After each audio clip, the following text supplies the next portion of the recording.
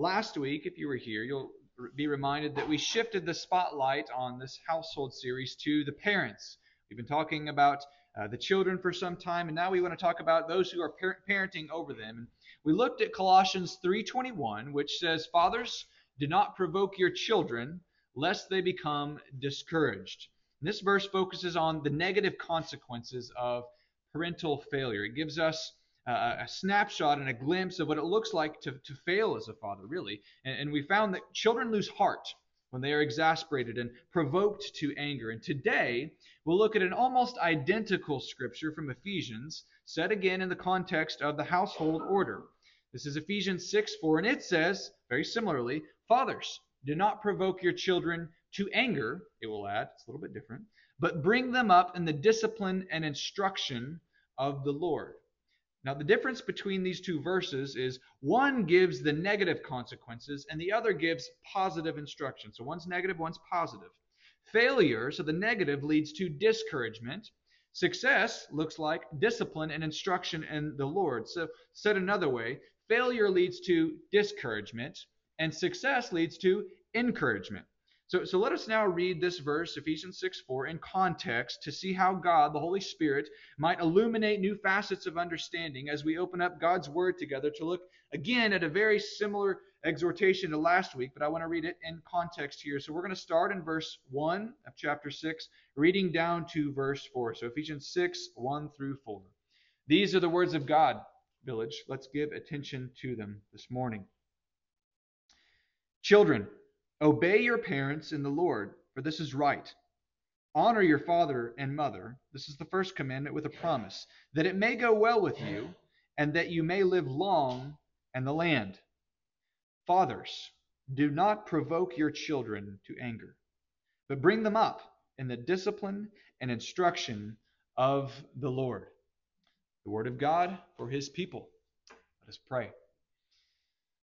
Father, we come again to a very similar passage that we read last week. But Lord, this is a different context, a different church that the Apostle Paul was exhorting, but still set in the same order of the household. And Lord, I pray that as we look at this verse, it's a little bit different than last week's, that we would see a greater understanding of who you are. Lord, I want to pray particularly this morning that we would catch a glimpse of the fatherhood of God. As we look to your scriptures, Lord, let us see a loving Father. Let us not misunderstand you or the discipline that you administer to us, but let us embrace the love that you extend to us in your Son, Jesus. We thank you that you speak to us. So, Lord, as we look at your word once again, let us remember that you're the one talking to us this morning through your word. I pray that anything that I say that is not of you, I pray that it would go in one ear and right out the other. So, Lord, I do pray that the words of my mouth, the meditations of my heart would be pleasing to you, O God, my rock and my redeemer. Amen. So if the picture of a provoking father leading to discouragement is an embittered, exasperated youth who's lost heart, this is what we talked about last week, what does a well-nurturing father look like? Okay, we looked at a bad dad last week. What does a good dad look like? What does a good parent look like? Well, here the text gives us this language of discipline and instruction of the Lord. Now, for some, this language of discipline and less instruction, but more so discipline, it might provoke the same kind of discouragement of an overbearing father. You think of discipline, and you might think of the time that your father beat you as a kid. I mean, let's be honest. Some people had abusive fathers, and when they think of discipline, they kind of are a little bit gun shy and they jerk back. When you think of that, I want you to move away from that image and recognize that your dad isn't God the Father. Okay? I need you to distance yourself a little bit from that if that was you as a kid. But at the outset, allow me to clear up two common misunderstandings of biblical discipline as we look to the fatherhood of God. So two misconceptions of discipline. What discipline is not, we might say. First, godly discipline is not based upon preferences. Okay? It's not based upon preferences. It's based upon righteousness, God's righteousness. Fathers are not called to discipline because they are mad. They're not called to discipline because they're embarrassed about what their kids might do in front of them, in front of their friends. They're not called to discipline because their kids might say something that has emotionally hurt them. Okay? Those are not good reasons to discipline your children. Notice all those examples were all feelings. Okay? Feelings that parents might discipline for. So personal or communal preference nor feeling should be the cause of discipline. A shortcoming of righteousness should be the cause of discipline. In other words, sin should be the cause of discipline. We discipline for sin, and righteousness should be the goal. Now, frankly, if you think about this, preferences have nothing to do with the standard for discipline. It's not about what we want. Okay, as fathers, as mothers, as parents, it's not about what we want. We don't get to choose the standard for our household order. God has already fixed that standard into the order of the household, and the standard is the righteousness of God, the law of God. Okay, and a breach of this righteous standard should be the only cause of discipline. Okay, anything that goes above or below this righteous standard of God calls the integrity of the parent into question. Okay, think about that. If we don't discipline for the things that God tells us are sins, what does that say about us? If we do discipline for things that God does not call sin, what does that say about us? What it says is that we are making our standards up as we go, that we are the rule, that we are the guide, that we are ultimate righteousness, and whatever I say goes. Something that we have no right to do as parents. Now, I'm not saying that there's no place in the house for saying, because I said so. Right? There's some of that just comes with parenting. But the reality is because I said so should be based upon God's word. You can't make it up as you go. It has to be based upon the righteousness of God, because we are not a guide to ourselves. We are in need of a guide. And that's why God provides his word to us this morning. Our discipline is based upon the instruction of the Lord. That's what the text tells us this morning. So parents, heed the warning. If you can't figure out why your child is provoked to anger through your discipline, it might be that he or she has a sense of injustice. They're wondering, why are you disciplining for something that has nothing to do with God's word? It could be that they are discouraged that your discipline is not for their sake, but for your sake, getting your way. Or even worse, they realize that you're not disciplining for either your sake or their sake, and you're completely ignoring the fact that God has a standard of holiness. So you're not disciplining for his sake either. Children aren't dumb. Okay? Children are smart. They pick up on the things that you're doing. They know when the discipline is about you and you're getting your way. When you're trying to control them and manipulate them and just get what you want, and it's not about God's standard, kids know that. Okay? They pick up on it. Now, they might not know every time. That's why we as parents are the guides. We're the parents. We're the ones that are showing them the guide and the righteousness. But that's the thing. We always have to keep going back to the standard. It's not what I want. It's not just because I said it. It's because of what God has said. So righteousness is the standard. Godly discipline is not about preference. It's about the Lord's instruction. So to say it bluntly, it does not say, raise your children in your discipline and in your instruction. What does it say? Raise them in the discipline and instruction of the Lord. Okay? It makes it very clear that the Lord is the standard for our discipline. Okay, that's the first misconception, is it's not about preference. The second misconception about discipline is it's not punishment. Now, this might be a little bit radical for some of you in this room, because in your vocabulary you have used the word discipline and the word punishment synonymously. These two words don't mean the same thing. Discipline is not punishment. Discipline is a restorative process. Okay? It seeks for reconciliation, reconciling the person who is out of fellowship back into fellowship with others. Okay? So redemption is actually the goal of godly discipline. Punishment, on the other hand, is meant to serve as a penalty, a retribution for the wrong done. You're paying for the wrong done. It makes the person pay in full for the wrong that they've incurred in order to bring balance and justice to the community. That's actually not what godly discipline is towards our children. Okay, take, for example, the death penalty for murder. Say someone murders someone and they are given the death penalty. The goal is not to restore that person to fellowship back into the community, is it? No, it's instead a final cutting off, a payment for the wrong done. Eye for eye, tooth for tooth, life for life. Pure justice, pure penalty. That's a picture of punishment. Okay? That's not what godly parenting looks like. When your kids sin, the goal isn't to cut them off and show them how wrong they were and hold them to the farthest penalty of what they did. That's not what we are supposed to do in those moments. Godly parenting is always to shepherd the heart of the child back to God. Okay? We're bringing our kids back to Jesus, the one who is true righteousness. Because again, if this is biblical discipline, sin has occurred. Okay? Because it's a matter of sin. That's what our discipline standard should be. So we're bringing people back to the one that can bring order to this sin problem. Our job as parents is to restore not just the civil order of our home, but more importantly, we as parents serve a kind of priestly role of ministering to our children the love and the grace of God extended to them in Christ Jesus. That's what gospel parenting should look like. We point them to Jesus, not to ourselves, because guess what? We don't have the answer to their problem of sin. Okay? We can't pay for their sins. They can't pay for their sins. So we take them to Jesus who can pay for their sins. And the beautiful thing is that in time, this will turn the heart of the children back to their fathers relationally. God promises this. That when we have a gospel-centered parenting, the relationships really do grow closer together between the kids and their parents. And this biblical parental discipline brings not just civil order, so it's not just things are civilized in the home and no one's yelling, no one's screaming. It brings something even deeper than this. It brings a spiritual and even a relational order to the household that we so need, right? This is what godly discipline does. It fixes all of the problems, not just the parents' aggravation with some of the things that kids are doing. It brings true order, true unity, true fellowship in the home. And church, realize that the main reason we do not consider godly discipline as punishment is because our discipline is Christ-centered. Now think about this.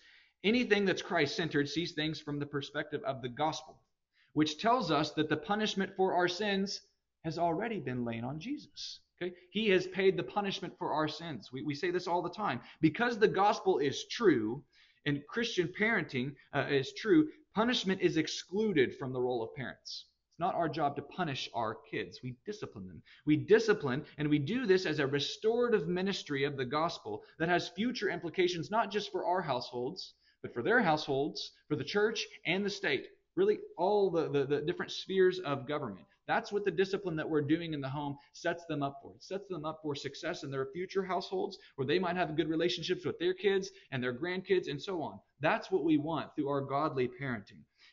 Because we don't want our children to be excommunicated and cut off for sin and cut off from the body of Christ, we discipline them now in the home. Okay? That's the way the order works. We want them to be able to be well-functioning church members. So we raise them up, disciplining them now so they don't have to be cut off later. Because we don't want our children to be executed as criminals in the future and cut off from the community, from the civil order, we discipline them now in the home. Okay? You know this, right? If you raise them up now right, then you don't have to worry about many of the problems later on when they grow up. So again, this discipline is redemptive and restorative, not punitive. Okay? We're not making our kids pay for their sins through our discipline. So clearing up these two misconceptions with parental discipline is really going to help us see the overall goal of parenting. And that is to nurture and shepherd the hearts of our children to God. Okay? Bringing our kids back to God. Doing that well, though, is only possible through learning something of the fatherhood of God. So we're going to shift a little bit now. We've looked at two misconceptions. I want to look at some positive things. Fathers learn to be good fathers partly from their fathers, right? You probably learned some good things from your dad, but that only goes so far. Your dad's not God. Again, thank God. But most importantly, we learn from our Father in heaven. The picture that we get of God himself is the perfect image of what fatherhood should look like. So we must ask, what does the fatherhood of God look like? So we're going to talk about divine fatherly discipline. What discipline should be, how God disciplines us. So at the outset, let's all remember that Hebrews 12 gives us a picture of discipline as the indicator that you are being loved and fathered by God. So discipline is actually a sign of love. I'm going to read the text to you. You've heard it before many times, but I just want you to think of it now in the context of discipline and fatherly discipline and parental discipline. It says in Hebrews 12, 5 through 7, "And have you forgotten the exhortation that addresses you as sons?"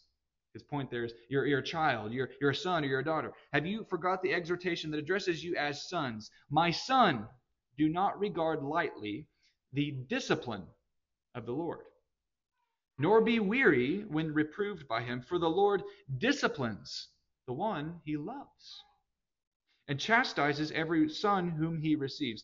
It is for discipline that you have to endure. God is treating you as sons. He says he's treating you as his kids. because God loves his kids.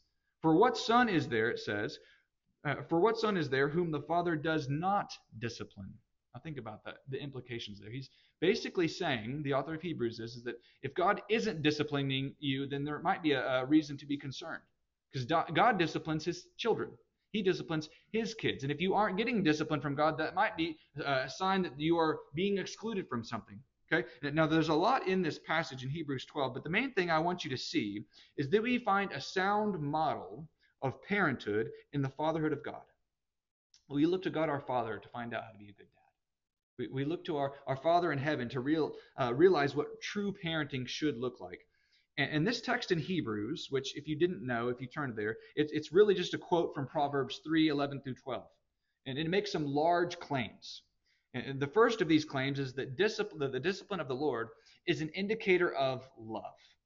The discipline of the Lord is an indicator of love. If you're being disciplined by God, you can make it known that you are being loved by God.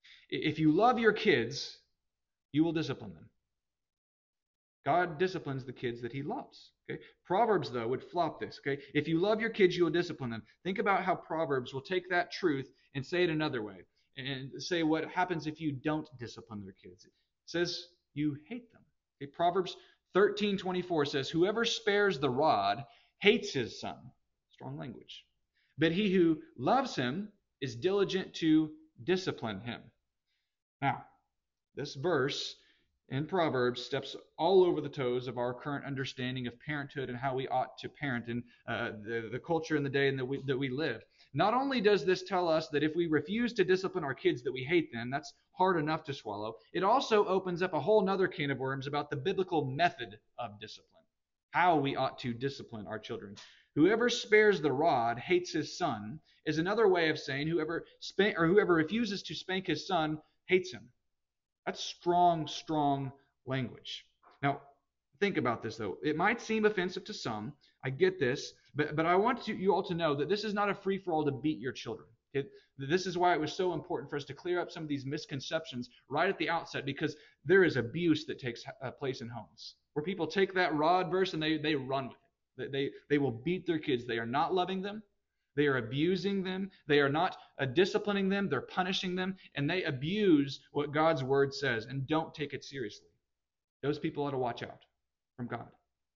But if you remember, we're talking about loving our children through discipline. This is the way that God loves us. He disciplines us, it says. And the point is love. God loves us too much to let us fail in the long run. Okay? And if you would read further in Hebrews, where we just quoted, it says in Hebrews 12:11, for the moment, all discipline seems painful rather than pleasant. But later, it yields the peaceful fruit of righteousness to those who have been trained by it. So it seems painful now. It's not pleasant, it says. But later, the peaceful fruit of righteousness. The second thing the fatherhood of God tells us about discipline is that it's painful, not pleasant.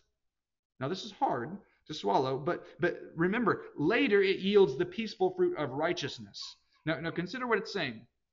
It's trading and sacrificing momentary pain for long-lasting peace. It's saying it's better to have a little sacrifice now than a huge sacrifice later. We discipline now so that we don't have these huge fruits of sin later down the road. We talked about those. The sins that would come with not disciplining their children, that you raise them up to children who would be excommunicated from the church. If you are not disciplining for the sins that you should in society, those kids raise up are the ones that are murderers. Those are the ones that are thrown in jail. Those are the ones that are paying the penalty of their sins once they grow older because they were not disciplined as children. So it's not a punishment. Discipline in the godly sense, it's not a punishment. It's a redemptive tool of training and instruction to bring about peace. Peace in the home. Peace in the greater society of the church and the world that we live in. And if you aren't careful, you can give into our present cultural push to throw out the entire biblical system of discipline, okay? Because it seems too harsh. And again, it's probably because of misconception of it. But you would say, well, I don't want any of it. I want God, but I don't want his order of discipline. But before you do this, you need to realize that this whole thing, this whole discipline is based upon God himself. Okay? You can't have God and not have his order of discipline too. You have to take both. You have to receive God in the way that he loves us, in the way that he disciplines us. And if you don't, if you refuse the discipline of God and his fatherhood towards us, you are by extension not just refusing his discipline, but also the love that he is extending towards you. Okay, think about it. We are being the rebellious and obstinate children that we're trying not to raise our kids into when we throw God's biblical discipline out with the window. Right? If we say, I will not do that, God, I will figure out things on my own. I've got my own methods. I know you have yours. That's your preference. That's fine, God, but I'll do it my way. You are going to raise your kids into the very kids that are being rebellious just like you are. You are being obstinate and rebellious against God if you are not taking him seriously at his word in the way that he's given it to us. Okay, that's important too. We can't abuse God's word and take it in a far different direction that he had never intended it to. Okay? Now, one of the best things that helps us to see the freedom of God's order for the household is to go all the way back to the very beginning, as we have done so many times, to Eden.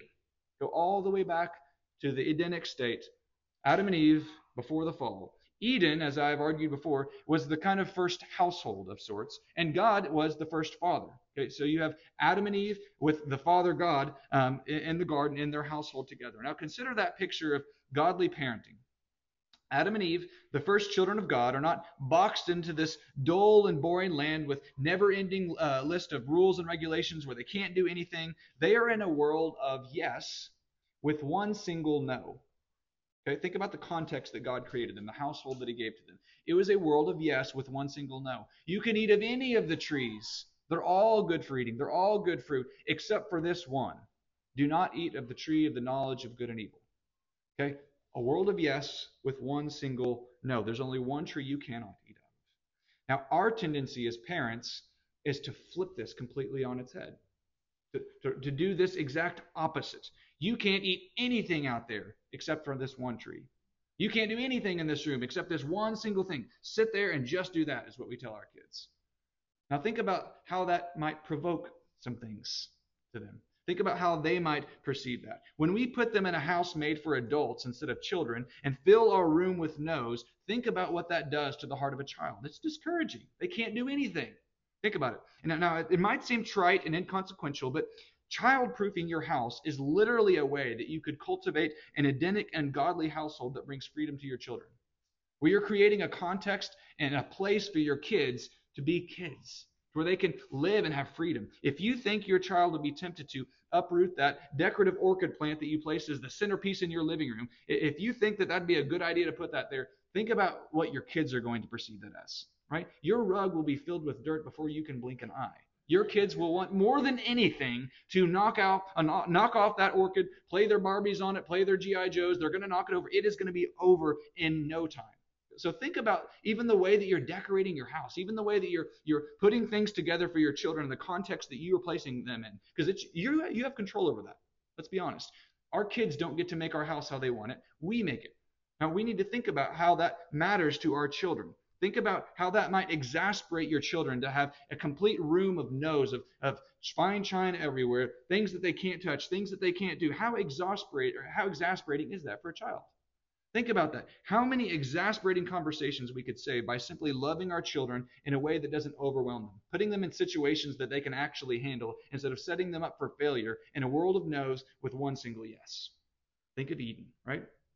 You see, this all comes back to not laying too many burdens on our children and asking too much of them. Do not provoke them to anger, but bring them up in the discipline and instruction of the Lord, it says. So creating a context of freedom is essential for the encouragement of the child. You're going to bring discouragement if you don't. Now think of the way Jesus calls us to live with him and our Father with God, or with a relationship with God. He says, ask anything in my name. Ask anything. I'm that kind of father. You can ask anything in my name and it'll be done to you.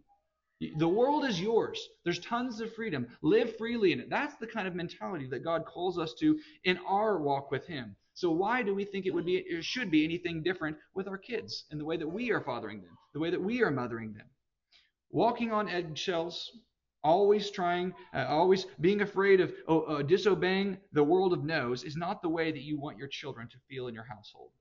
Right? When they walk in your house, you don't want them to feel suffocated, right? You should foster joy, freedom, for your children and in your household. They should be able to lay their heavy burdens down at the door, right? They have enough on their plate as kids. It's hard being a kid, let's be honest.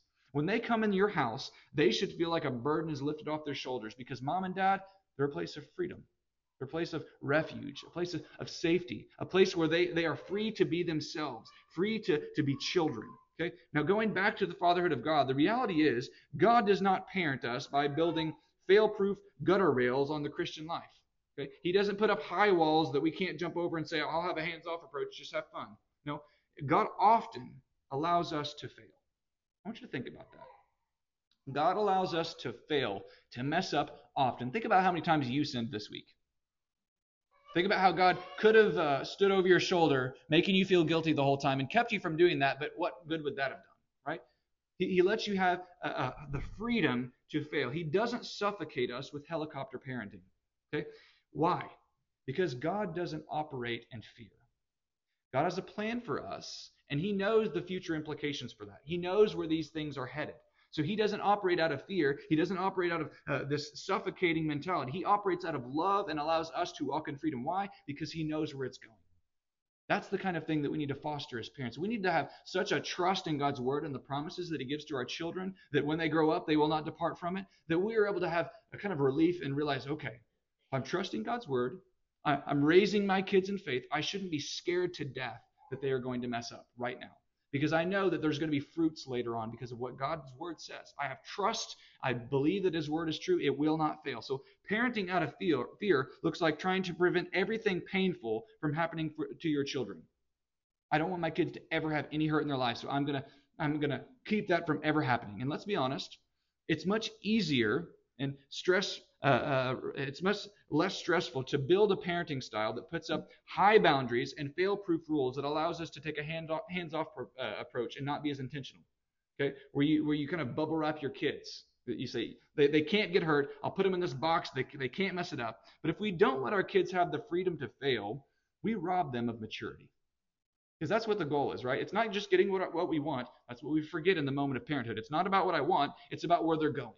About the goal, which is righteousness, which is maturity, which is fruits later down the road. So bubble wrapping our kids isn't going to do anything but cripple them in the long run. It's going to set them up for failure. We want kids that know how to operate in freedom, not be crippled by decision the moment that they move out of their house. If mom and dad have made every single decision for you in your life, when you get out of your house, you're going to be crippled.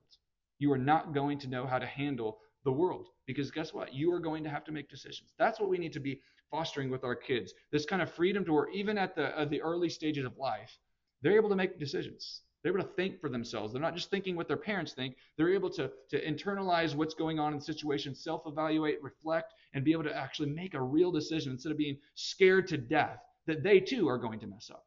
Because that's what the kind of parenting does. That if you're standing over their shoulder all the time, your kids are scared to death that you're going to be disappointed because they've messed up. What if we just had a grace mentality where we're like, I know you're going to mess up. You're a kid. I'm the parent. And you come run to me and I'll lead you to Jesus and show you how He resolves that problem for us. Again, the Garden of Eden is a good snapshot of this. God wasn't standing over the shoulder of Adam and Eve when they were playing with that forbidden fruit that God told them not to eat of. You ever think about that? Where was God when Adam and Eve were standing there with the serpent? He wasn't right there. He was out of sight. They were left in the moment to make a decision. God already told them what to do. They just had to make the decision. Am I going to rebel or am I going to obey? Which is it going to be? They were left with that decision. Of course, you know the story. They sinned. They did rebel. And God went to hunt them down, calling for them, which implies He wasn't right there again. And did He know where Adam and Eve were when He called for them? Of course He knew where they were at. He was their father. He knew what was going on, just like you know what your kids are up to. When you hear them mumbling in the other room and they're making some quiet conversations, you know what they're doing. Okay? But part of the freedom and honor that God gives to us is the responsibility to answer His call. Okay? When we've messed up and God calls us back, He gives us that freedom, that responsibility to answer God's call when He says, Adam, where are you at? Where are you? When you tell your kids, son, where are you at? He gives us that freedom, that dignity, that honor to answer that call. He doesn't keep it from happening. He allows us to mess up. Yes, He brings discipline when we sin. That's what the good Father does. But he does it in a redemptive way, a loving way that expresses grace. Think about this. He could have punished Adam and Eve for his sin. Okay? He could have punished instead of disciplined. He could have killed them right then and there. The wages of sin is death. The day that you eat of this fruit, you will surely die. Now, there was a spiritual death that took place that day, but that was the relational element that was broken. He could have killed his kids there, but he didn't. Why? Because God the Father doesn't parent in a kind of penal way. It's not a punishment. It's a redemptive way. So what does he do? Instead of killing them, he kills an animal to make clothes to cover their nakedness and gave them the promise of redemption from their seed. What a beautiful picture that is. A sacrifice now, because the implications would be worse if he didn't. A sacrifice was made. I think you all can see where this leads. Right? What does that signify there? When that animal was killed, we don't know what it was, what kind of animal it was, but something was killed to make clothes for Adam and Eve, to cover their nakedness, to cover their sin. It points us to Christ, the one who covers our nakedness with his righteousness, the one that makes a sacrifice for us so that we don't have to. That's the way that God loves us, in a kind of gospel-centered way. So as we close, church, more than anything in this sermon, I want you all to realize this discipline and instruction of the Lord, it's not a plan of salvation for your kids. It's not. You cannot discipline your children into salvation. That's not what I'm saying this morning. Discipline is simply the schoolmaster that teaches us Christ is the answer. It's that pattern of taking our kids back to Jesus because Jesus is the answer. Godly discipline teaches us not just what the sin is to the children, but why they did it. It goes deeper than just administering a method of discipline. It takes it to the heart of it. It beckons the heart of the child to ask him or herself why they did what they did. Son, why did you do that? Daughter, why? What made you do that? What was going on in your heart? What was stirring you there to make that bad decision? Is that really what you wanted? Do you now see the fruits of that? That's what the Father does to us. That's what we as parents should be doing to our kids. What does that say about your character, son, that you did that? What about the state of your soul? So godly discipline, it goes further than just civil order, getting what mom or dad wants. It goes deeper than that. It asks, how has this sin broken the fellowship of the family? Well, we're out of sorts now. Broken fellowship with God because sin has occurred. What must be done to mend this brokenness that has occurred in the family? There's been dishonor. There's been disobedience. There's been a breaking of God's law, which is sin. How do we get this fixed? Do we sweep it under the rug? Do we act like it never happened? Does that really solve the problem? Or does that foster just a weird relationship where everyone knows that there's a problem there? You're just walking on eggshells and everyone's ignoring the problem in the room. That's not what you want. You don't want that awkward mentality in your household. You want to take care of your situation. You want to reconcile the relationships because simply spanking the child, think about that, that's not going to fix all these problems. Just going in, giving a spank on the bottom, and then moving on, that's not going to fix the problems. Biblical discipline, it goes much deeper than that. Okay? It gets to the heart of the issues. They need to see their heart. Okay, so there needs to be introspection, self-examination, why I did what I did. They need to see your heart as a parent. And most importantly, at the end of it, they need to see the heart of God. All three of those need to come together. Their heart, your heart, and the heart of God. When these come together, there's going to be order. And when they're out of sync, fellowship will not be fully restored to the household. You're going to have an out-of-sorts house. There's going to be weirdness going on there. And I'm sure all of you have experienced that from time to time where your household just didn't feel right. Like there was something weird going on. Maybe it was with you and your kids. Maybe it was a spouse where you guys were out of fellowship with one another. The only thing that brings that fellowship back into order is true reconciliation. Recognizing that we're sinners, sin has occurred, and the only thing that brings order is the blood of Jesus. That Jesus has paid for that sin already. You see, the gospel is the heart of parenting.